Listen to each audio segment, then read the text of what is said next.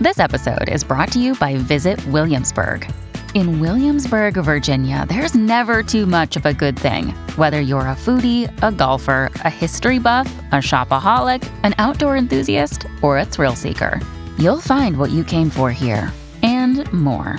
So ask yourself, what is it you want?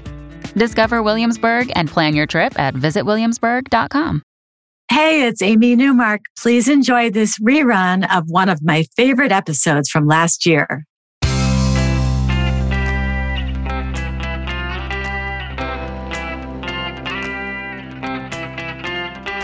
Changing your life one story at a time. This is the Chicken Soup for the Soul podcast with Editor-in-Chief Amy Newmark.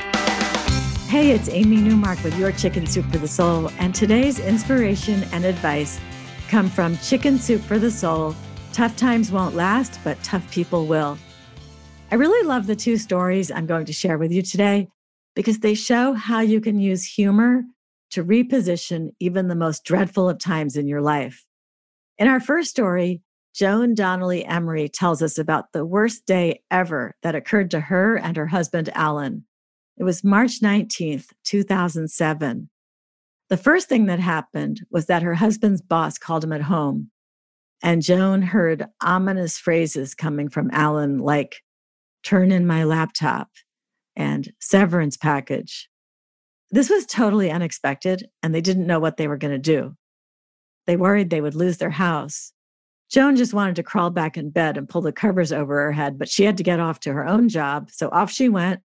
And then a few hours into her shift, she received her own bad phone call. It was from her doctor, and he was calling with the results of a biopsy of some lumps that had been removed from under her arm. And he informed her that she had cancer, lymphoma. Joan just couldn't believe it. She was a healthy, salad-eating 42-year-old runner. Joan says, "As I drove home, I thought about how wonderful things had been up until this day. Alan and I had enjoyed a happy life in a lovely suburban home in Orlando, Florida. We loved our jobs and the traveling and fancy dinners they afforded us. It was all too good to last, I thought. Now it's time to pay back for all those amazing years. I imagined hospital beds, chemo bags, my bald head, and worse.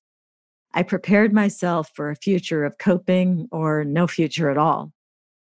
When she got home to Alan, he hugged her and whispered in her ear, "Someday in the future, we're going to write about today and we'll call it Worst Day Ever."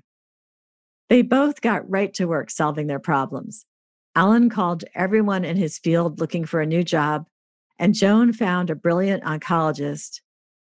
And Joan says this, "It eventually paid off. Within several months, Alan was offered a new position at a thriving restaurant chain with excellent pay and terrific benefits. My oncologist completed her tests, and the results were more than encouraging. She explained that my cancer was indolent, a word completely foreign to me. It's lazy," she replied, "not aggressive like other forms. This is manageable. You will most likely survive this." After I stopped crying, I gave her an enormous hug.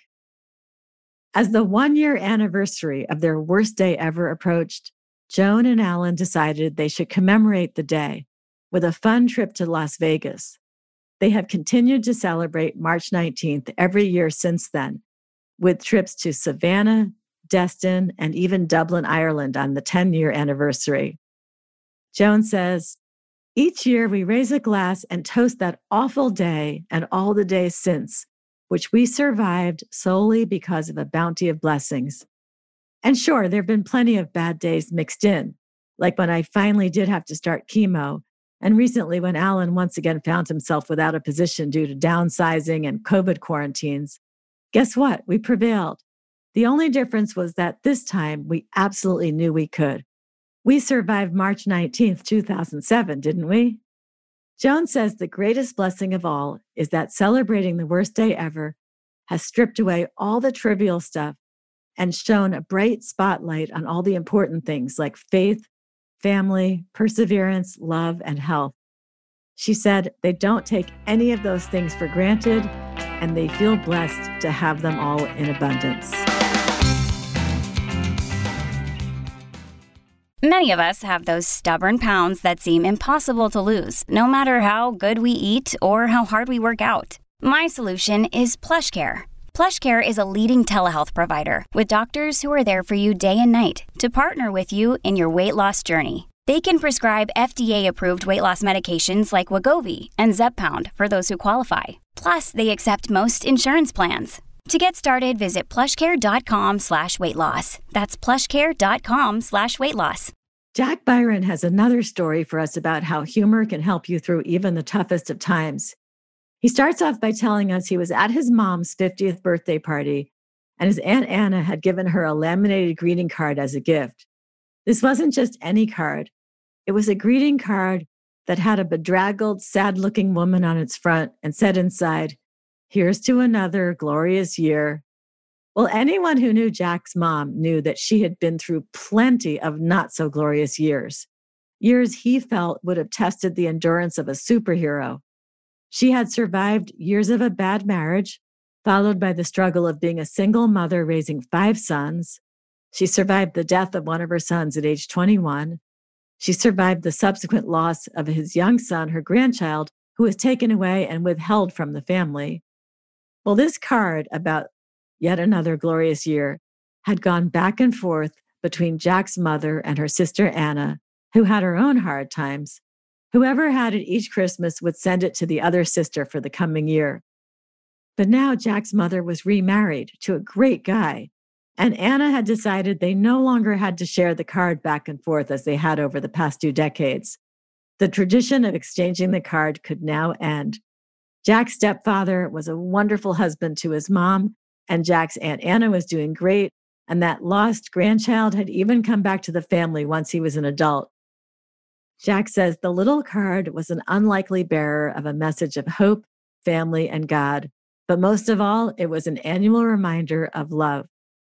I'm Amy Newmark. Thanks for listening to these stories.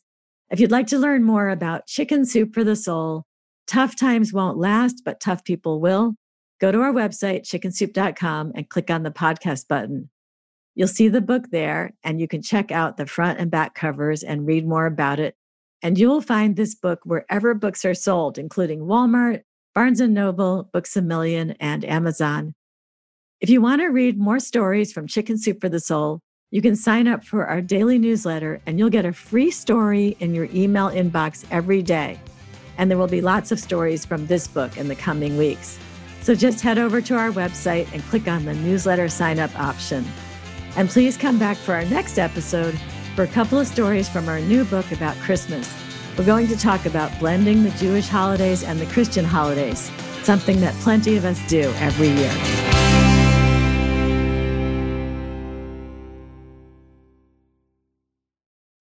When you need mealtime inspiration, it's worth shopping Kroger, where you'll find over 30,000 mouth-watering choices that excite your inner foodie. And no matter what tasty choice you make, you'll enjoy our everyday low prices, plus extra ways to save, like digital coupons worth over $600 each week. You can also save up to $1 off per gallon at the pump with fuel points. More savings and more inspiring flavors make shopping Kroger worth it every time. Kroger, fresh for everyone. Fuel restrictions apply.